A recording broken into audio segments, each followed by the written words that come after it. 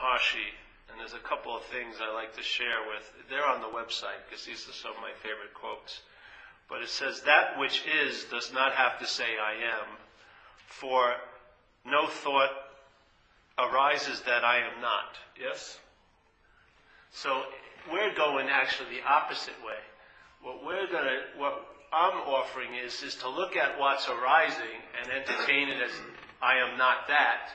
And at that point of just telling the truth about what's arising as you in your head, as you in perception, because you look and you see your body, as you in all the ways we know things here, that none of what arises is me. And when I tell the truth about what I'm not, that's all that is needed to be done. You do not have to say what I am, because the absence of what you're not is what you are. Yeah. Right there. That thing that you call the absence of Paul, or when I'm out of self, that's it. There doesn't need to be any other movement. It's just the telling the truth that my absence is actually the presence. The dilemma for a lot of us is we still keep implying that this is our presence and we want to experience the presence. But the presence cannot be experienced by an absence. Yeah? It's the recognition that what I think is solid and real and is me is actually absent of inherent or real existence. Yes? It's empty, as they would say in Buddhism. In that recognition of the inherent emptiness of this, that's the presence. That right there. There's no need to do anything, because first of all, there's no one to do anything, and there's absolutely nothing to do. It's just telling the truth about what you're not, and that is what you are. It is that movement, that recognition, that illumination of finally seeing what you're not. The seeing of that is what you are. Sometimes it'll hit you, and then what usually happens is the mind will get back into thinking, I'm the one that had this great experience of what I'm not, and this and that. So what you're not will keep attempting to recoagulate in a way, and to remorph into you again. Yeah? But if you can just tell the truth, at one point, hopefully the emphasis will shift enough that you'll just see it and it will become established. Yeah? It will be seen as this is a choiceless revelation. It is not an option that I have to entertain or not. It is what I truly am, is that emptiness or that consciousness or that spirit. And that's the end of the story. Then, while all the things that arise, always to fall, there won't be a sense, you will not go on the ride with that arising and falling. It won't be about you. You'll see it. And that's the freedom from the bondage of self. The freedom from the bondage of self isn't like at 203 Elm Street I go line up at 10 in the morning and by 12 I'm going to get the freedom from the bondage of self. I'll have, maybe only use it for an hour and then have to return it. It's not like that. The freedom from the bondage of self is an activity. It's a verb, now. It's not an event that happened, nor will it be an event that's going to happen. There's just the activity of living as in the freedom from the bondage of self. Just as there seems to be an activity of living in the bondage of self. In a simpler way of saying it, there seems to be in duality, in this dualistic appearance, either you're dying as the self or dying to the self. Meaning the small self, not the self that some spiritual groups use as the universal consciousness. I'm talking about the self as presented by recovery. Yeah? So either you're dying to the self, which is, dying to the self is you're not believing the thoughts. Yes? And what you're truly not believing, it's not about are they thoughts or not. That's not what you're not believing. What you're not believing is I'm the thinker of them and they're about me. That's done. Yeah? So therefore, the my of the thought drops, and that's the bonding agent. The thoughts do not bond you. Thoughts do not bond you. It's your identification as the thinker of them, or they're about me that binds you. So the power of binding isn't coming from an outside force. The binding power is you. Ignorant of what your true nature is, you now become identified as what you're not, and then you suffer that identification. Immediately you suffer because you immediately get thrown into the role of seeking, because the absence of the presence causes you to seek the presence outside in things. Like St. Francis tried to save us tons of time by going, what's looking is what you're looking for. So every one of us is looking for something out there, yeah? Constantly seeking. Like you come in here seeking for the best seat, or seeking this or seeking that. Constant seeking. But what he's saying, what you truly are looking for is what's looking. Then why, in that simple statement, all effort and all distance and all time has been removed from the whole search, yeah? What's looking is what you're looking for. How much easier could it be? But the idea, what's looking, has been named something that causes us to be blind to the what's looking because we think Paul is what's looking. Yes, Paul is this. So when this becomes established as my identity, I can't recognize my own nature while it's totally in activation at all times. I'm walking around as that, not knowing it, and then looking for it. And the thing is, the mind will never tell you exactly where to look because the whole dream would pop at that point, yeah? So what it does, it tries to create symbols and substitutes for what's looking. And it says that person is going to save you, or that job is going to save you, or that vacation is going to save you, or that new bike is going to save you, or this book is going to save me tonight, or those bars I bought, or the quinoa flakes, or something. Something is going to save me. Yeah? And so we're constantly looking outside of ourselves to be saved, right, from actually ourselves. So, but most of us aren't seeking relief from self, we're seeking relief for self. We don't recognize it. You're enslaved to seeking. Because the unbearability, the restlessness and discontent is truly rooted in ignoring your true nature. And no matter how much you're searching and seeking and acquiring and getting out there, it's still ignoring your true nature. It's probably not going to be that satisfying. It's like the lion and the sheep, yeah? If a lion has mistaken or forgotten its nature and has been living in the sheep world for years, and it's been chewing cud, and talking, having monthly sweater meetings, and who's going to be the next sweater this season or whatever, trying to practice barring. He's probably not going to be that incredibly happy.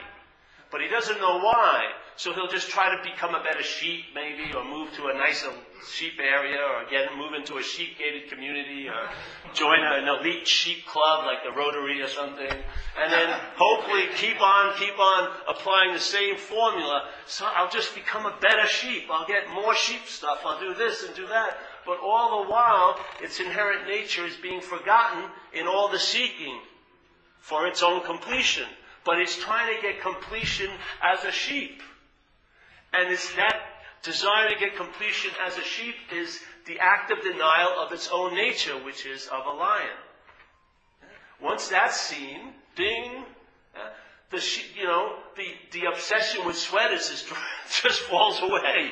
You stop taking barring lessons, You're not chewing cud anymore. You're ripping meat off of something now. It's like everything changes. And it isn't like a drastically slow process. It's a recognition. Yeah? Just like that old story with the old lion and the young lion. The young lion had forgotten its nature and it was living in the sheep herd for years, trying to be the best sheep it could be as a lion. And then an old lion comes in to eat the sheep, and he sees this young lion running away, and he runs after the young lion. The young lion rolls over and goes, "Please, Mr. Lion, don't eat me." And the old lion's really perplexed. He grabs that young lion, drags it over to this pond of water, and it doesn't say a damn thing, because he knows, Jesus, this thing is too far gone. He just hangs both their heads over the water, and the young lion sees its reflection, and it matches the reflection of the old lion. Immediately, it gets it. It doesn't have to take 3 months of lion classes or roaring classes. It's immediately recognized its nature because it was always available at all times with no requirement necessary. All he needed was an invitation to see. Yeah? He wasn't getting it from the sheep, but he got it from that other lion. As soon as he saw that, I swear that young lion, no matter how many years of acting like a sheep, will never be fooled again. He's never going to get on, he's not going to forget his lioness and become a sheep again. Unfortunately, we're not that type. We keep falling back into the dream. Yeah? And that dream immediately makes us the subject, but as this, and then we search for what's looking as an object. Maybe it's an object of how our society tells us, or maybe it's a spiritual object when a teacher tells you, well, now go into the retreat center and meditate and purify yourself, and it probably won't be this lifetime, but a few lifetimes, and maybe you'll reach the point where you'll have enlightenment, and you'll wake up to your true nature. But if it's your true nature, why isn't it obvious to you now? It's the you that's causing it not to be obvious. So why would you want to send out the you to practice, to try to bring about a conditional obviousness, when the obviousness is real entertaining, I'm not that you. The blindness is the you. There is no inherent blindness. Consciousness is there. Consciousness is activated. You're having contact with this place 5 different ways. We talked about it the other day. To me, this is love. I mean, maybe if there's only one way you had contact here, like hearing, then maybe you could be forgiven for missing it. But this conscious contact is 5 different doors. It's coming through the back door, the skylight, the cellar. It's knocking, hearing, seeing, feeling, tasting, smelling. All day. All day, the consciousness is in contact with this place, is demonstrating, and we're not getting the message.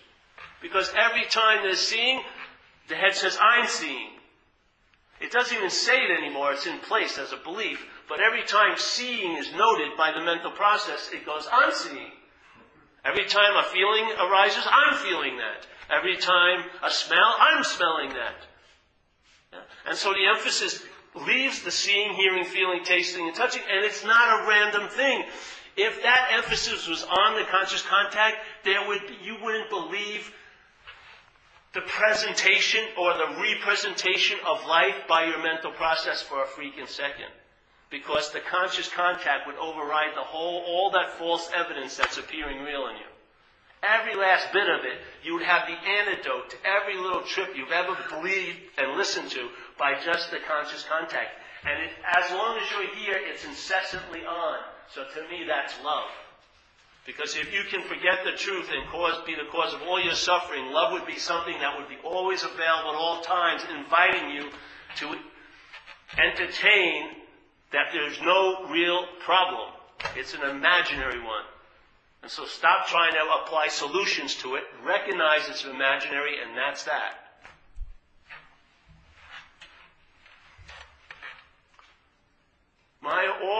All quote-unquote my problems are based that I'm a real, long-lasting, independent, separate entity. This is what I am.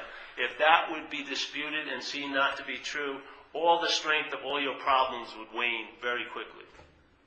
Because the problems don't have any real strength. It's the meaning you give them. That's the bonding side. Yeah? And the meaning, why there's such big problems? Because they're big problems to you. And that you is this idea of being this body.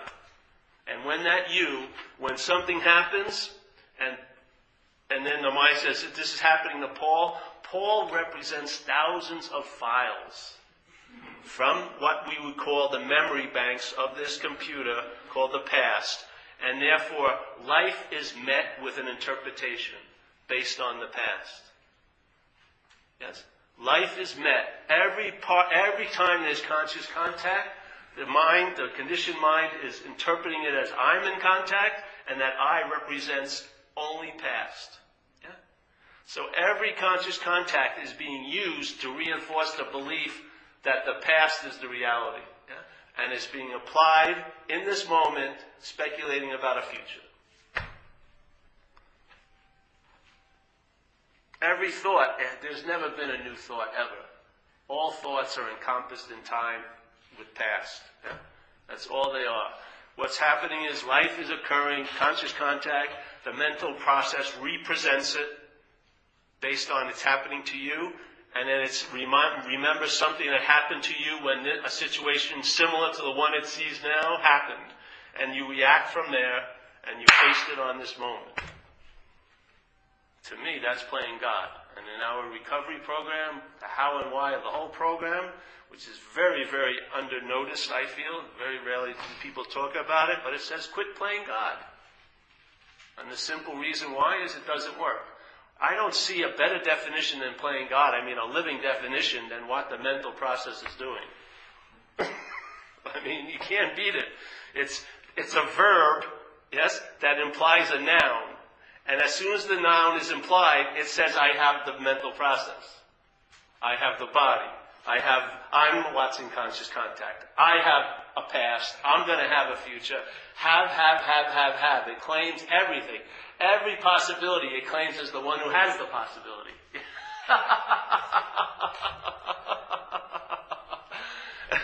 So the verb becomes a noun to you. The subjectness of life is forgotten. This object, which is the mind, is part of the brain, is an object, yes? The mental process of the brain is an object, having it. This object takes itself to be the subject. As soon as this becomes the subject, everything out here becomes an object to this as the subject. So now, instead of life is happening, it's happening to me. Instead of seeing, hearing, feeling, tasting, and smelling as a sense, I'm doing it. And then a movement that's happening in you, you're doing it to me. Or something that you like is happening to someone else. Hey, that should be happening to me. And so all this happening, which is just a giant verb, because you take this fixed point of reference, everything has a direction according to you. So you see life as how it pertains to you. You're not practicing that. I had alcoholism since I was a kid in place, and that's how I saw life. Everything I looked at, I saw how it pertained to me. I didn't practice it, nothing. Of course, I couldn't compare this thinking with other people's thinkings until I came into these rooms, and I had no idea. I thought this is the way thinking goes. Yeah? But this is not the way thinking goes. This is the way self-centered thinking goes. And it's like I've been wearing a helmet my whole life, called self-centeredness, and I've been breathing its atmosphere, what it produces, which is anxiety. Yes. And I'm walking around in nirvana or heaven thinking this is a hostile territory I'm in, only because of the helmet. But the fear to take the helmet off is so overriding, you'll put up with almost anything. Yeah? Because you think it'd be worse if you take the helmet off. So someone comes around and says, pop! And you go, no, get that helmet back up. And then you see them running around, and you still will neuter the message because you don't think they're special. Yes? They're special. They don't have a family and kids. They've been to the Himalayas. They've learned how to live without a helmet. No. That's just another strategy of mine to keep the helmet on. Making themselves unique and always making a savior out there. To give them permission not to be that. That's why I take it this way. In Zen they would say, if you meet the Buddha on the street, shoot him. What? I would think you should bow down. No, shoot the motherfucker. Why would I do that? Because if you're thinking it's outside of you, you're denying the Buddha of what you are. So that Buddha isn't serving you. Yeah? Because you're using it to sort of make it totally un-okay. See, the mind, you think it's making something okay, it's not. It's trying to make something okay is truly un-okay. Every time it tries to dump, let's say, something on someone, usually a significant other, right? You wouldn't do what you do to someone you love, supposedly, to a stranger, would you? They'd beat the shit out of you. But, I mean, you work hard at getting someone to really like you, then you think that's permission to bring the dump truck and dump it on them. All right, I'm going to blame you for every disappointment I ever had. You know what I mean? It's freaking incredible. And then there's a deal, they do the same to you. Have you ever done it when you flipped out? You're yelling and screaming, but then a stranger walks by, you're both behaving. And then as soon as they leave, you're afraid to behave to someone you don't even know, but to her or him, no, it's totally okay, fine. We've been taken over, if you want to look at it that way. I like to express it as a parasite because it's a nice way to try to at least entertain it's foreign from you. Because the dilemma is you think it's you. Seriously. The mental process is thinking as if it's you. That you is a thought and a sense. It's a feeling. So you get a sense or a feeling that this is me. It is a contrived feeling produced by the process. You are not having an authentic objective discovery. It has been contrived and manipulated to keep the sense of what you are identified as what you're not. Yes? The sense of what you are is forgotten, and you take it to be the sense of being Paul. It's like they say, I think again in Zen, the enlightened mind and the ordinary mind are the same mind. It's the exact same mind. There's just, at one point, you're in the verb of conditional identification. Another moment, the verb of unconditional non-identification is in place. The one is always so. The other only appears to be so. Yeah? The identification as that, what you're not, appears to be so. What's always so is the invitation of your own nature, which is being demonstrated, I would call it B-E-I-N-G, being, by having conscious contact. I'm smelling, hearing, feeling, tasting, and touching every freaking day. I'm not doing it. Did you set out to smell today? No. I'm going to smell today. No, you walk by something, you smell it. Yeah. So if I'm looking out that window, my eyes open, I'm going to see what goes by the window. It has nothing to do with choice. It's like, I really want to see a bird. Oh, you see that? I saw a bird. Pretty good. And then if you believe you're the thinker, why not stop your thoughts?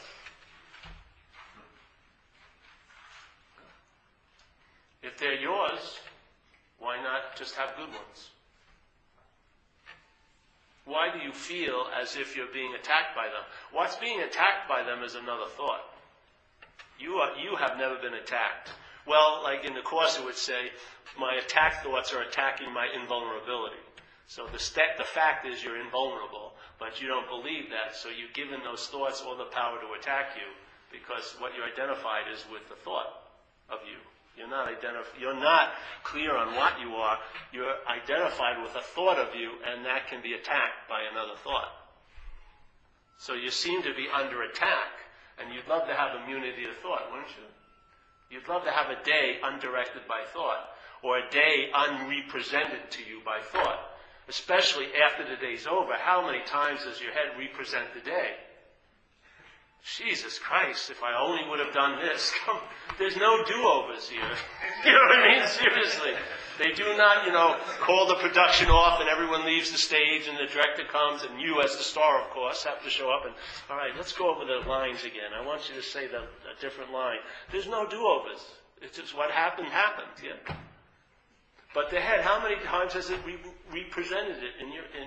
How many fucking times? And if you're identified with it, your attention and interest can't pull away from the screen. You have to look at every freaking representation. And I would imagine its strategy or its intent is to make something clearer or easier, but what does it do? I think it produces the exact opposite. If someone let's say Jack was having a bad day today, and then he told me, I'm going to go home and think about it, I would probably even go to a movie with Jack to stop him from doing that. Even though I may not want to, if he said he was going to go home and think about it, I would probably go out of my way to stop that. Because when he goes into his room and think about it, it's going to spawn tons of other things. The thinking is the dilemma. To rely on that to bring about some clear solution is insanity. It's an archaic system that's unreliable. Hasn't it proved that to you? What? So how can you not see that? How can so much convincing evidence cause you not to be convinced? Because what's identifying, what's claiming the evidence is the problem itself. Yeah? If someone came here tonight and they started selfing, let's say, and they started, going off and this and that, you'd be bored in about 2 minutes. Really, you would. You'd go to the bathroom or do something. But you and I have been listening to the same stuff for 40 years in our own head. What is the difference? The difference is this is about me, and that shit's about them. I have an immunity because it's about them, and I don't seem to have any immunity because it's about me. I have incredible wisdom about your shit. I can be like Solomon up here, That's an insane thing. I don't think you should do that. You should call your sponsor, whatever. But I'm running the same thing, not share it with anybody, thinking it's a wonderful, novel idea. Why is that? The thoughts are the same. The apparatus is basically the same. But That apparatus is viewing the thoughts with the belief that they're about me or I'm the thinker of them. This apparatus is viewing thoughts with the same view. They're about me or I'm the thinker of them. That's the bonding agent, not the thoughts. Thoughts are just thoughts. But when they become my thoughts, they're like the seed to a huge story. Yeah? They're another chapter to your never-ending saga of the narration of Paul and his trudging destiny through this life. It's all made up.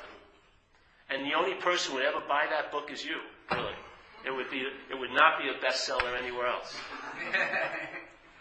Seriously, no one would subscribe to your newsletter, nothing. They'd be bored as hell. But the same thing, if it's about them, they're quite keen on it. That's the whole dilemma. That is the bonding agent. Most people think thoughts are driving me crazy, but no.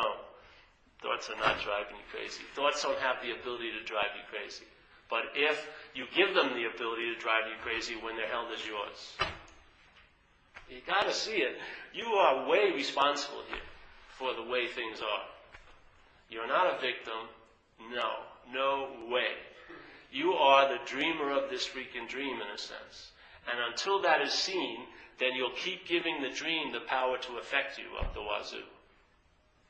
You will throw the power that you inherently are over to what you've dreamt, and then that will affect you, and you will blame it on the outside world as if it's real and solid. It's called total ignorance. You're ignoring what's going on. Yeah? And if you live on a consequential level here, you're just going to get whacked and whacked and whacked, and you won't know it until after you've been whacked, and that ain't good enough. Yeah? I don't want to be a professor of holes and keep falling in them. I don't want to have a lot of self-knowledge about holes and keep falling in them. Self-knowledge avails us nothing. Why is that? You would say knowledge is valuable, and it is. But when knowledge is claimed by self, it has no value in leading you to the freedom from self. Because it's the act of claiming and identifying, which is the bondage. It's not what's being claimed. Being a saint can be claimed just as easily as being an addict. Being a loser can be claimed just as being a great person can be claimed. The mental process will claim whatever is appearing and take advantage of it. Yeah? So some are wearing gold chains, some are wearing iron chains, but we're all bound to that idea of being a self. Yeah? This is freedom from that bondage. And that bondage is applied every moment through ignorance. Yeah? Through ignorance and habit. And all this intention that happens here for me is I am just introducing you to a message because this is how it happened to me. I was very much into spiritual seeking after I got into recovery. For about 10 years, I was doing a lot of stuff. Meditating every day, doing retreats, Tai Chi, all this, all that, all blah, blah, blah, blah, blah, blah, blah, blah, blah. Yeah? But I had no freaking clue what was truly going on. None. Every time I did something, I thought it was me that was doing it. Yeah? So I went on the retreat. I thought I was really getting good. I thought I was becoming really spiritual. And then I'd leave the retreat. It would last for a day or two, and then shit would hit the fan. And whatever I did never had any lasting effect. Yeah? And the only thing my mind would give me as a solution to it was do a longer retreat. Maybe you should make a more extreme commitment. Become a monk. Give me a break. I don't want to go to Thailand and be a monk. All this stuff. Instead, and one day, just like hopefully is happening here, I went to a meeting, and the lady corrected my direction. She said, in a sense, she said, listen, instead of looking for another technique of meditation, why not ask who's the meditator? I don't have an opinion about techniques of meditation. If you want to find one, find one. If you don't, don't. But who is it that's the meditator? Maybe that would be a good idea to find out. Yeah, because your whole life is based on you thinking you know who you are. Are you that? And when my attention and interest was freed from that modality of seeking and started looking at the seeker, then something actually happened, finally. Yeah? Because when I looked at the seeker, no one showed up. And I stood in front of it for a while, and I asked, pretty sincerely, and nothing ever showed up.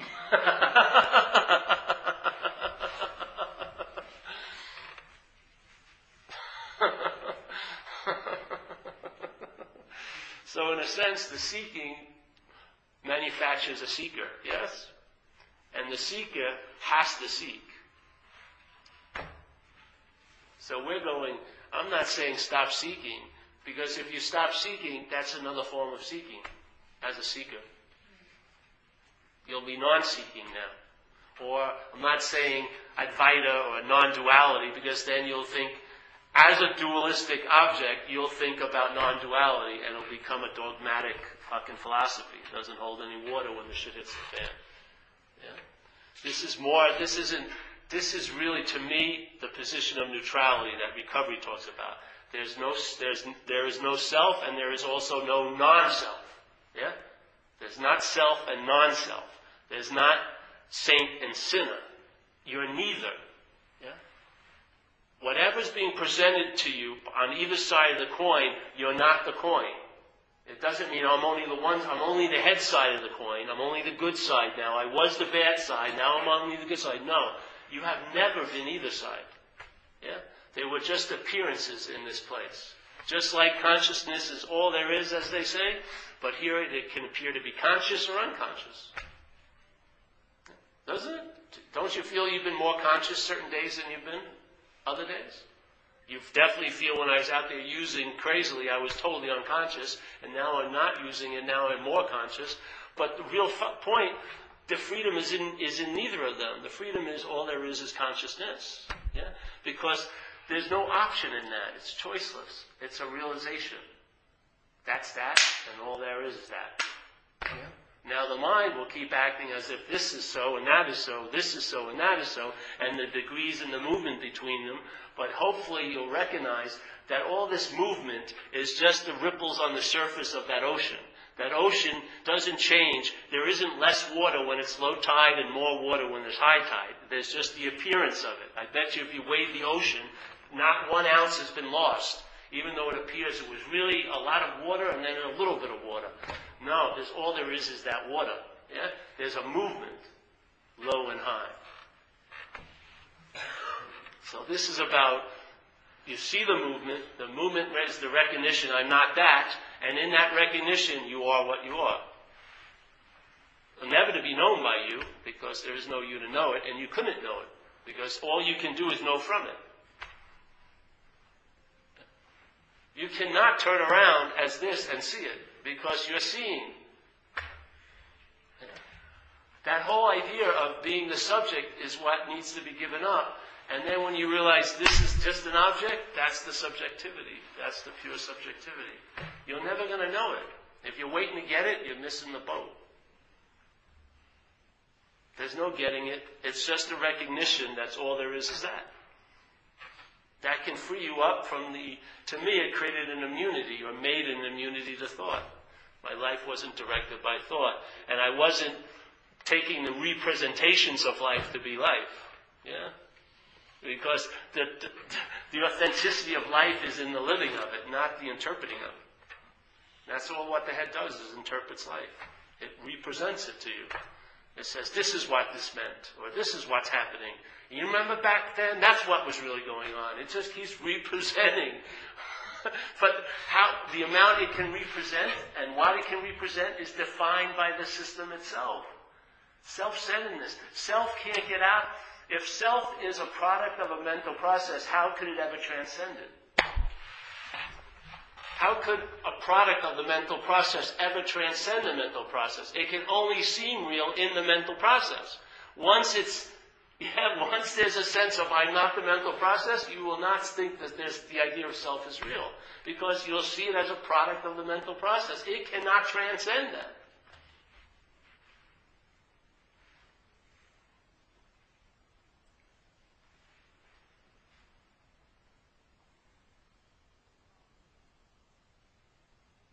And that's the transcending of it. The recognition, it cannot transcend it. That's transcending it, quote unquote transcending it. What we think transcending means, that's what it is. You transcend it by realizing it's not so. If you try to transcend it, that's giving it the reality. Yeah? To transcend something, it has to be real to you, doesn't it? To transcend it. To grow above it, to leave it, it must be a real place to leave. This is We're trying to go even faster, make it totally timeless, which is, I'm not that. If the problem is imaginary, then the only solution is to recognize that. That's the true solution. Yeah? If the problem is imaginary, the solution is to recognize that it's imaginary. No need to apply anything to it. It's just the way it is. It just goes like this, cracks open, like that, instantaneously. It doesn't crack open, but it's almost like that. It's like ching, ching, with no time, no process. Just ching, and the lens just goes zoom, and then zoom. Every moment, zoom, zoom, zoom. And it's not even doing that, but it's sort of like that. It's like the top of your head's blown off.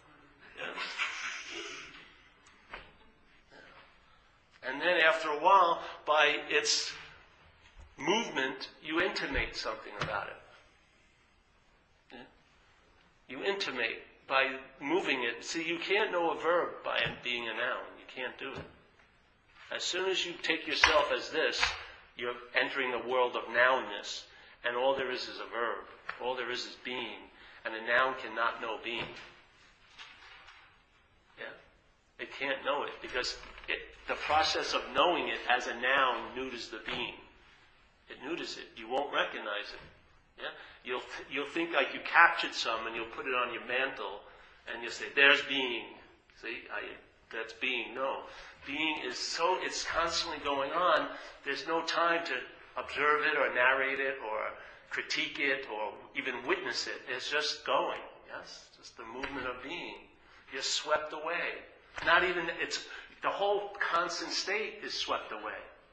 There wasn't like an unswept away moment and now you're swept away. It's just swept away all the time. It's very hard to establish a fixed mental position when it's just that you're in like this raging, energetic river. All your little fake little islands just get pushed right out.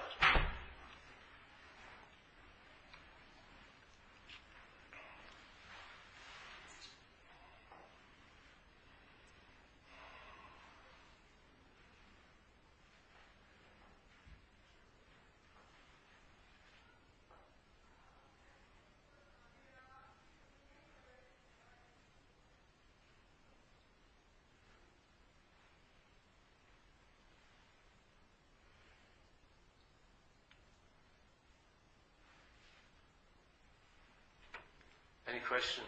Finish.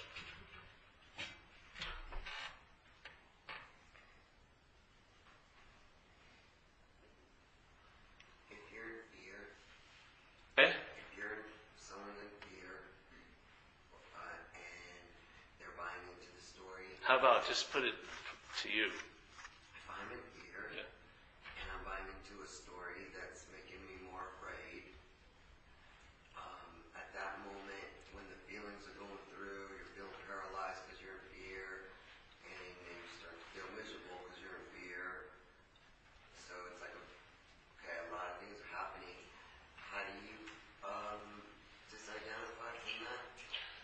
You don't. Go help somebody else. First of all, you said you were in fear, and then a story is written about it. The story is what produces the fear. The fear doesn't. Yeah. So help somebody. If you truly believe that's happening to you, you better get a pail of water, because that house seems to be on fire to you, right? Get a pail of water. Don't think about it, and don't try to conjure up a philosophy as like a deterrent to that fire. That flask will be like gas to it. Just go out and help somebody. Do something. Not someone you know, but someone. Do something. Get out of yourself. What you call getting out of yourself. As quickly as you can. Seriously. Because you're cooking, seemingly. It's not you, it's your head, but you're believing it, so you better get some help. So that's the only way out of it is by going out.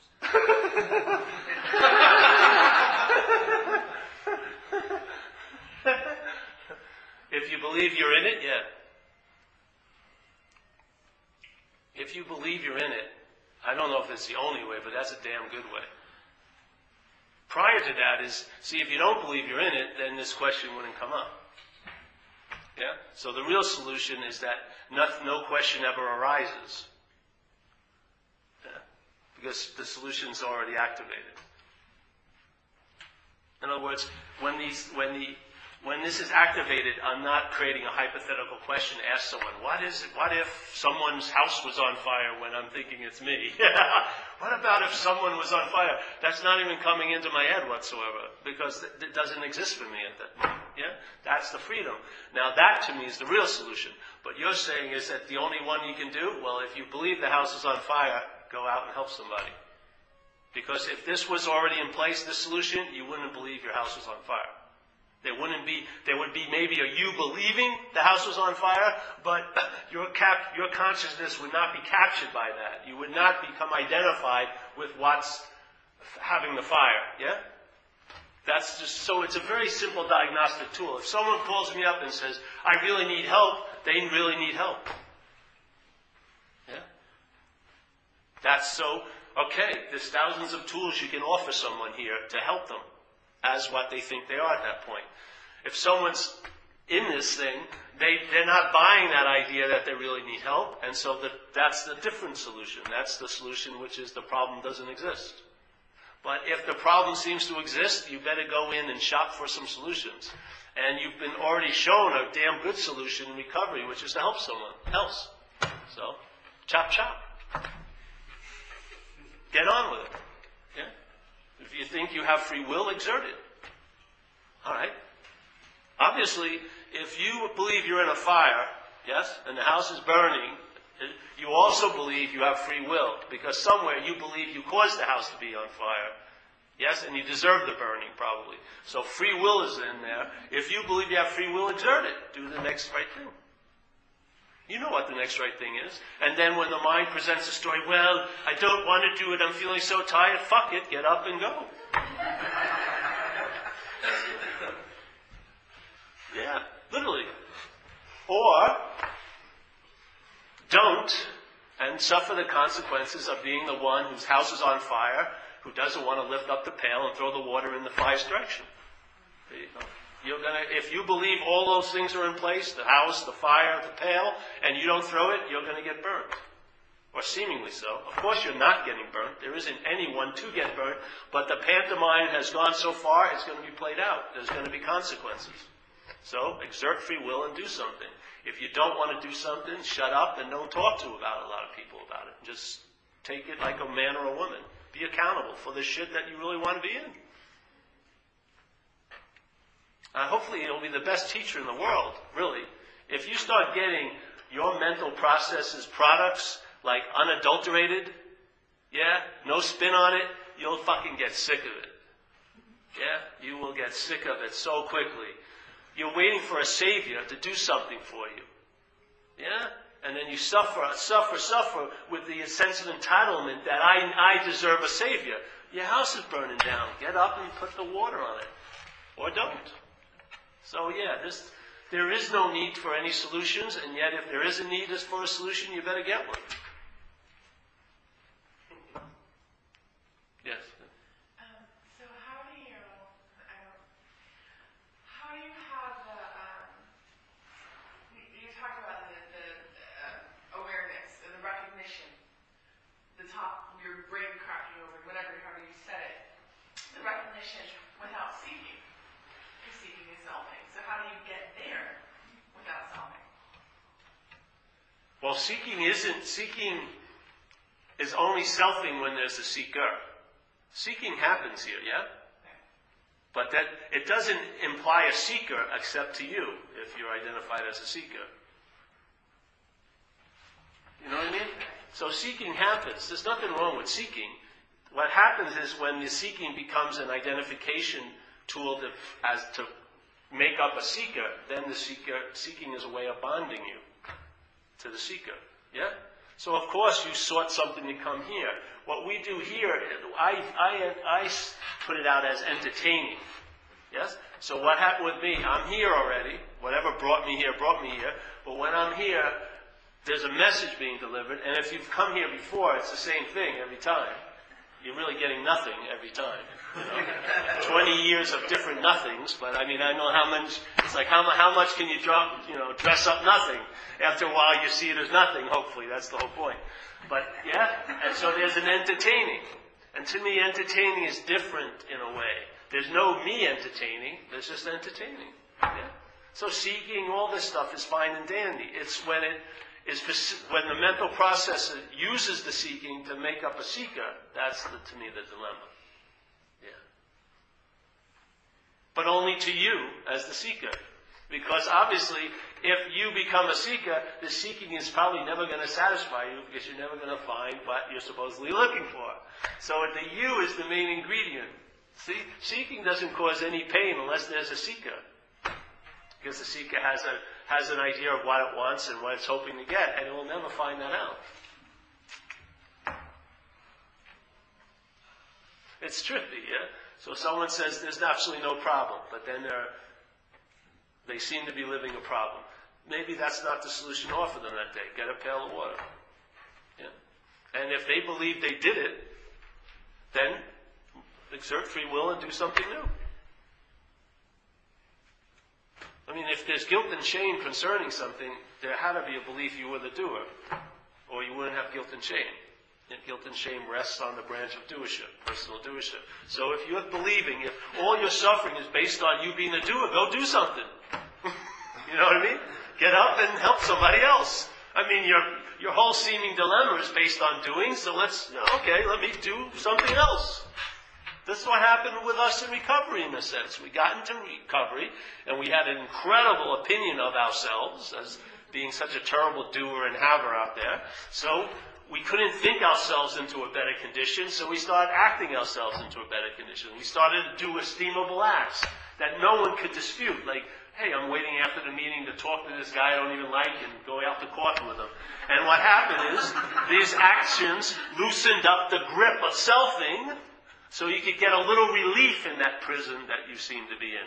We're saying now that you maybe gotten a little relief, you have maybe a few breaths of peace that you can entertain I'm not that. But you can't entertain I'm not that as you. Yeah? So the entertaining I'm not that is this is the invitation. Entertain you're not that. So, of course, you'll believe you're entertaining, you're not that. And in the hopes of entertaining, you're not that, which is entertaining, yeah? You'll just see entertaining. Yeah? There's no you. And then you'll be left off the hook. You never sought out there. You never did any fucking thing. You're accountable because it's the game board you're on. Like you're a boot in Monopoly. So, you stepped in shit, you gotta clean it. Yeah? That's the way because the shit sticks on the boot. But you're not responsible. Yes? It's a difference. People think accountability and responsibility. No, you are so overly responsible, that's what's causing most of your suffering. Deep down, you believe you're the reason why you're where you are.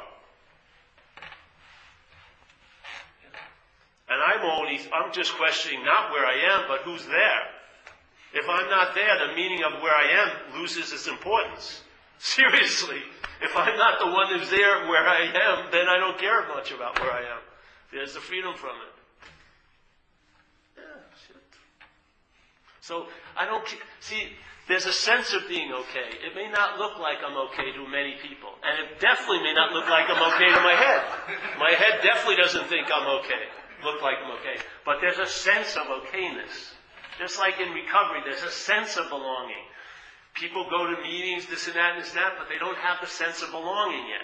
Sometimes it comes after doing a fifth step, supposedly, yeah? But one time, sooner or later, hopefully if you participate in recovery, you'll have a sense of belonging.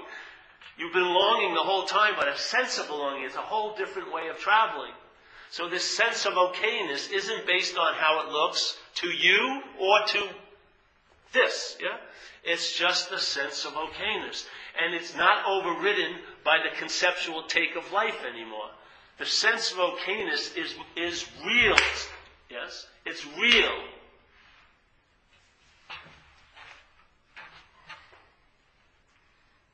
And once that sense of realness is, you can have some discrimination and discernment about what's not real. And stop blaming yourself for not being satisfied here. No one would be satisfied here if they realized what was going on. We're all lions trying to live like a sheep. Yeah? And we pay other people to make it easier. I'm going to go pay a therapist to make me feel all right, better as a sheep. No! You're a lion. I don't want to get help to sort of indoctrinate or integrate into sheep world. I want to realize I'm not a sheep. Hey!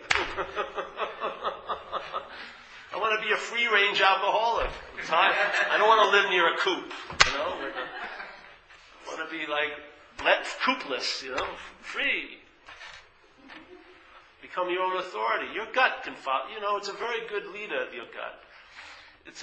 You can navigate. That stuff we gave away. We gave our authority away. We've been looking for saviors and people to take responsibility for us.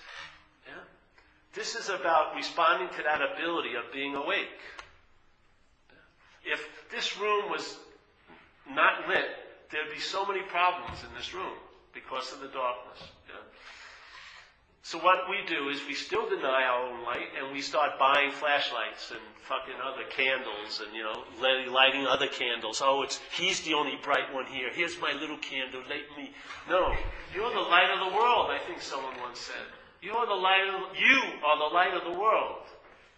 So I'm not waiting for someone to come into my life and illuminate it. I am the illuminating factor, but not as Paul. Yeah.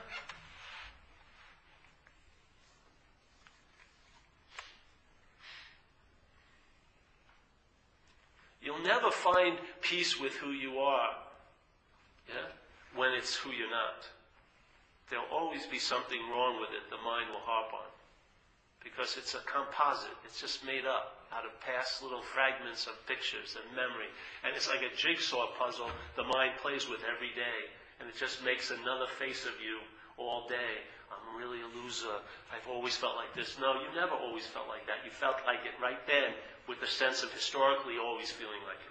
It's made up. The mind is playing a game. And it keeps moving the jigsaw things and putting it together with the hope that if you found the one, it would all make sense. There ain't no peace. Yeah? The recognition is that.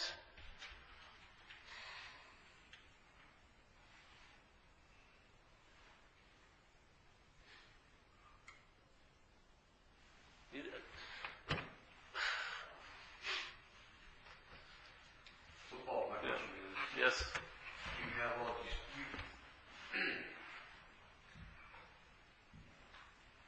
I can have all my emotions, deep love, deep hate, but not hang on to it because I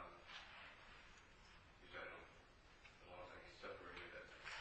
Yeah, well, you're not separating it. Just what we're doing here is entertaining something, and that possibility may change the way you travel in life. Yeah, that's what happened with me. It was like, all I've been sent to do was work on the knots of my life. Finally, someone enticed me to entertain, maybe this is the first knot. I entertained the identification as self as the first knot, and by the loosening up of all the other knots in my life, it told me that's the truth for me. So, like Jesus says, I could not know the tree, but I will know the tree by the fruit. So by the fruit of entertaining this message, I feel like I have an intimation of the tree. And that tree is solid to the core. Its roots are deep, yes, and it gives an incredible amount of shade, of peace, and of space and clarity. I can't see. To me, it was the last answer, yeah? It was just the last answer in this life so far. Just hit me and boom, and that's that. And I haven't gotten any new downloads since. Yeah? So if I do, you'll be the first to know. I don't want to know. That's right. I'll sign you up for the retreat, and we'll start practicing. Just let the unknown pervade around me, okay? I don't even want to entertain anything. No. That's right. That's right. Oh, no, not right now.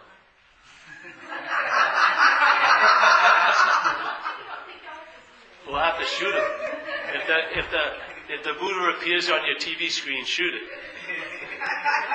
Cancel Comcast.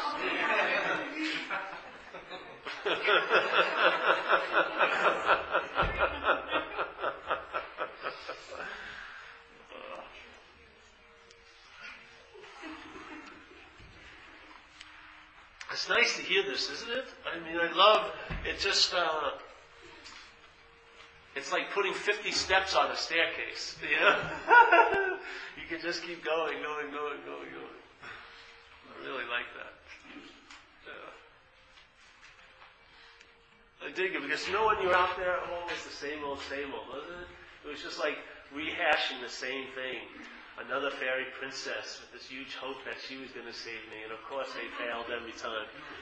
And all this, and it's amazing how we can just keep, how self-resuscitating the illusion is.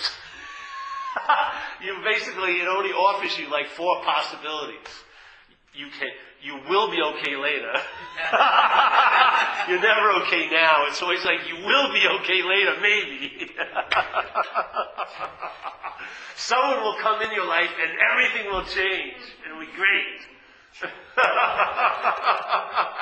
You'll have enough stuff that you can block everyone else's effects out of your life. All right, I like that one. I used dope. I didn't get material stuff, but when I shot up dope, you had no effect on me. That was my whole solution to feeling, was I was going to make a feeling in me before any other feeling ever came knocked on my door. And that's why I was loaded all the time, because I had a sense of fucking control. Yes? Totally made up, but that was the mental process's drive. At least I'm going to establish this as my special somewhere, and I'm going to be in a little gated community and block out that everywhereness. Yeah? And if you come bringing anything and everything, I'm going to already have a state set up in me. And I worship that god of drugs. I worshipped it. I was the greatest devotee I could have ever been to. The greatest devotion I ever had in this life was to addiction. I was a perfect addict.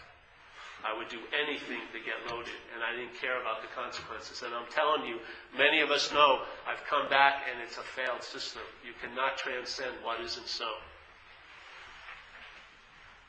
You cannot transcend what isn't so. Every act of transcending what isn't so binds you to the reality of that what isn't so. I had to go the other way.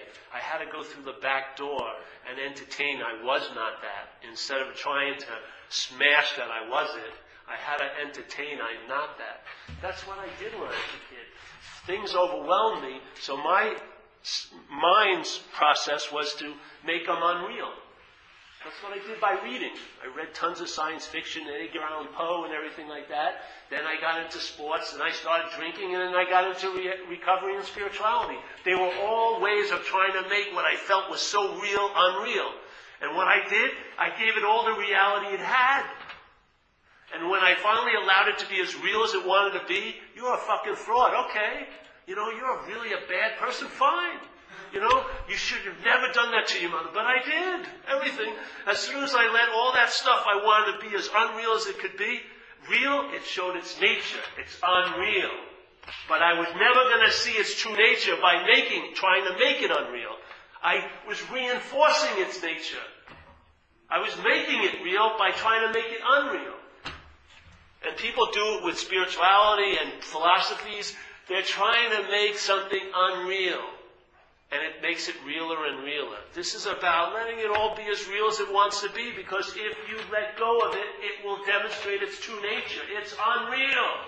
Or in Zen, they would say it's inherently empty. Yes. That's the freedom. Not freedom contrived, but freedom recognized, realized. Yes? Not by reading a book or by someone else telling you it, but in your own gut. By realizing it. Not you realizing it, a realization of it.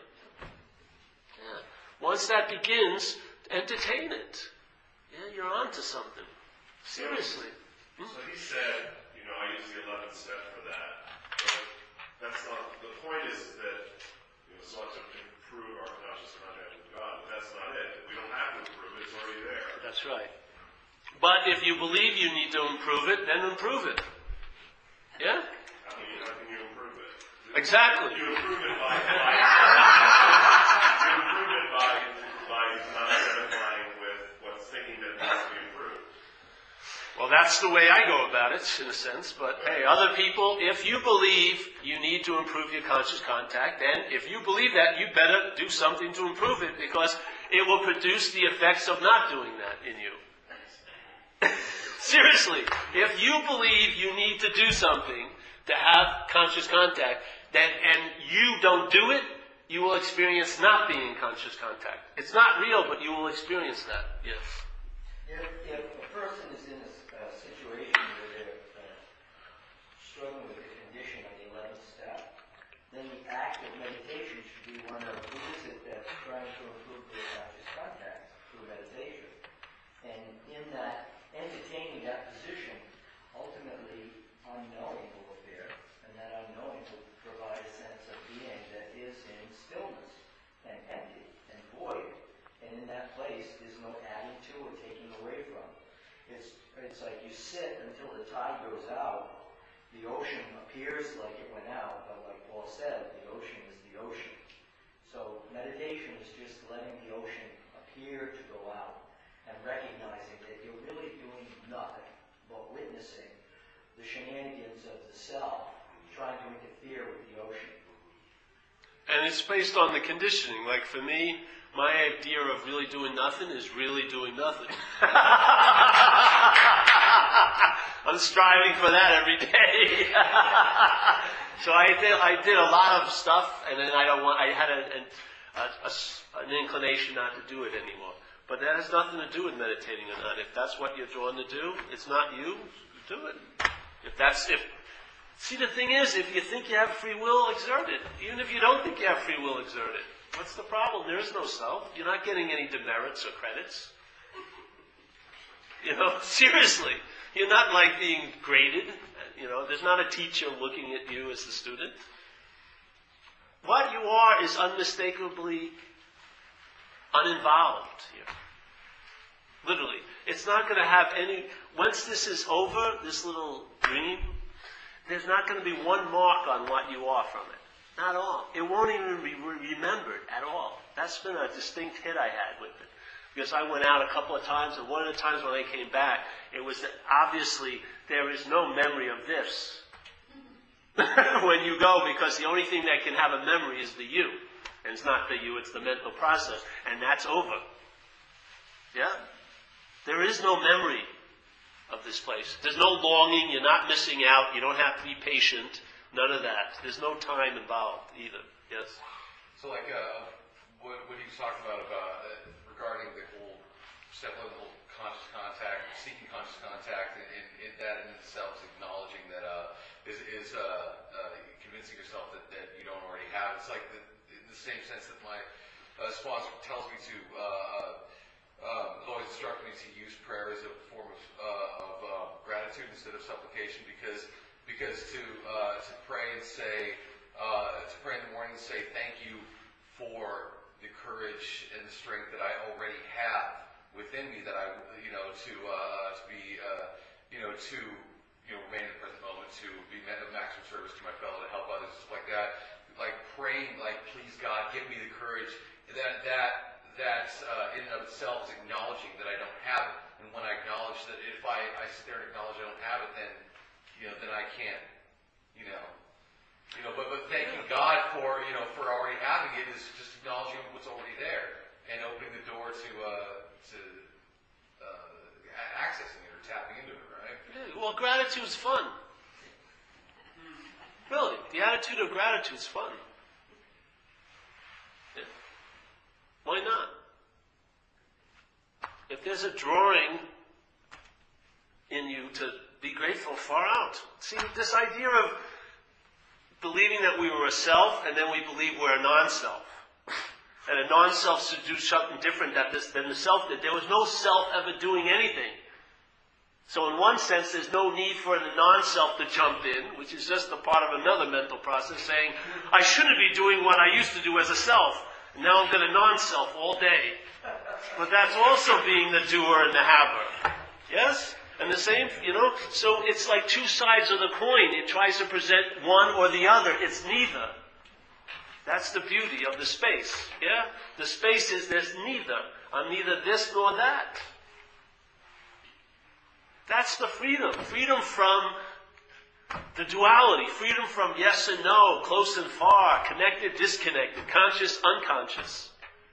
Who tells you you're unconscious? Your head does, doesn't it?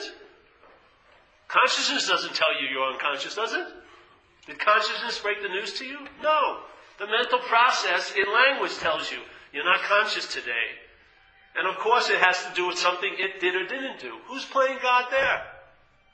The narrator of the head. It says, I can make you seem unconscious. Whoa, I'm a very fucking powerful God if I can do that. If God is consciousness and I can make you unconscious, then which is the bigger God in this situation? The God of consciousness or what can thwart that consciousness? I would say self is the bigger God. That's what it's doing. The mental process is made up of God. It's called you. And that you can entertain another God called God, but that God will always be weaker than the God of you. Maybe it'll get you some parking spaces and this and that, but no radical shift will ever happen to you as the God as while you're entertaining the other God. Why is that? Because that God player.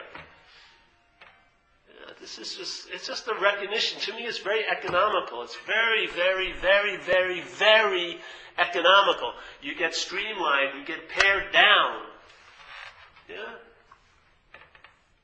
You know, there's like a fluidity now to your life. It's beautiful in a way. It's beautiful to see life being in conscious contact through this interface. It's incredible to watch.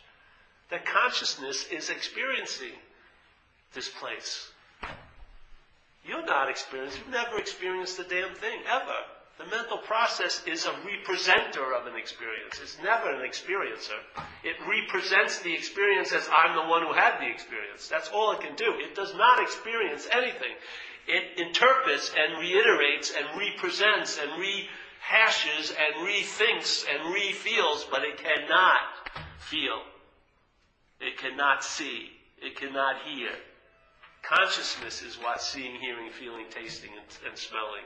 Consciousness is what animates this thing, not your mental process. Do we ever hear from consciousness? Does consciousness have a delight in the experience? Or I have no idea. Doesn't seem like it tonight.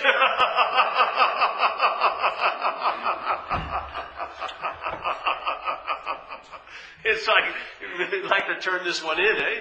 I want a new one here. I don't like this experience. Well, the consciousness, in a sense, to me, is captured by the mental process. It's become identified with the mental process. And therefore, it's that light and emptiness and pristineness has been co-opted, in a sense. And now is actually the consciousness is what's used to illuminate and to light the stage of bondage. Yeah? You're conscious of thoughts you wish you weren't conscious of. That's why we shot dope.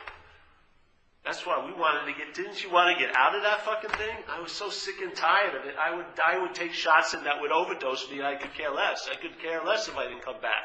I had it. Yeah? Why? Because you were conscious of the thoughts. You were conscious of the process, but that consciousness wasn't freeing you. It was actually binding you to the process because you were identified with the process's product. I'm a self. Yeah. So what is your inherent freedom became a bonding agent here because it became identified as what it's not. So you go home at night and the mind's constantly representing, and that wouldn't bother you at all except your awareness is on it. Your intent and interest is totally glued to it, and it drives you crazy as a you, doesn't it? And you'll do almost anything for relief. You'll even think about getting loaded again after you know what happens to you when you get loaded. It doesn't matter because the uncomfortability is so unbearable. All wisdom is dispensed, and give me some fucking relief.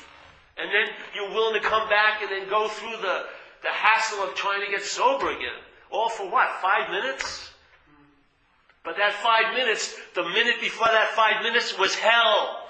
It made up a hell. So 5 minutes of relief from a hell sounds pretty good until the longer lasting hell appears. Consequences. You come out of it and now everything's fucked. The people you owed money to, they didn't forget you owe them money. You forgot you owed them money. They didn't. The court case, the court date you forgot, the court didn't forget it. You know? The broken tail light you forgot, the policeman that pulls you over doesn't forget it. All the shit hits the fan, doesn't it? So that 1 5-minute relief from the 1 minute of hell is 4 months of dragging, being on the flypaper of bureaucracy here. Where everything that's happening around you is reinforcing you as this. Yeah? And you're prone and weak and fragile in a sense, your strength. So you fall back into the self thing very easily. And then things feed on you. Energy takes you over and uses you for transportation. Doesn't it? Alcoholism is like a parasite. It takes you over and it doesn't go where you want to go. It goes where it wants to go. And you pay the cost. Jeez. This isn't really a joke. Because like in our community, when people leave our community, they die. This isn't like they left the golf course or the golf club and they join another club. No, they leave our club and a lot of them die. Yeah. Of course it's not real, but in fact here it sure seems to be, so get some fucking help. I'm saying the greatest immunity to that foreign parasite is recognizing it's not you. If you don't, you're going to try to make peace with it, and it's not able to be made peace to. You are not going to be able to accommodate it in your life. You're not going to be able to say, oh, this is yours and this is mine. It's going to encroach on everything. It's going to take you over. Yes? Yeah. So it's important to have immunity to it. To me, this is the immunity to it. To recognize I'm not that. Yeah, so then you can recognize it as it appears, and you'll have the distance from it because it's not you, and that's the immunity. Yes? As soon as you bond your interest and attention with it, it's got you. Then the first page of the story, before you know it, you're on page 94. You're totally engrossed in the drama of being you. Yeah? Fuck. We joke around here, but, this is there's one thing that's happened in this apparatus. I honor what's been offered to me. That's one thing. I've honored it above all else. When this was dropped in me, I honored it because for me, it deserves to be honored. As a me. As a me that's not a me. It's just something unbelievable that you've been introduced to. You've been served the spiritual subpoena. You have. That's all I needed. I'm hoping in a way that's all you'll need. Because when this was dropped on me, everything started to change. And I've never looked that old way again. I've always looked in a new direction. And I'll tell you, my seeing is much more illuminated when it's doing this instead of just looking out. It's looking this. I'm not thinking I'm looking. Yeah? I'm looking at the thing that's looking. So we have 3 meetings a week just to reinforce this. That's the deal. That's the contract. Yeah. You throw me a couple of bucks and I show up. Yeah. Every once in a while, I'll get a hearty handshake and maybe a free dinner, and who knows.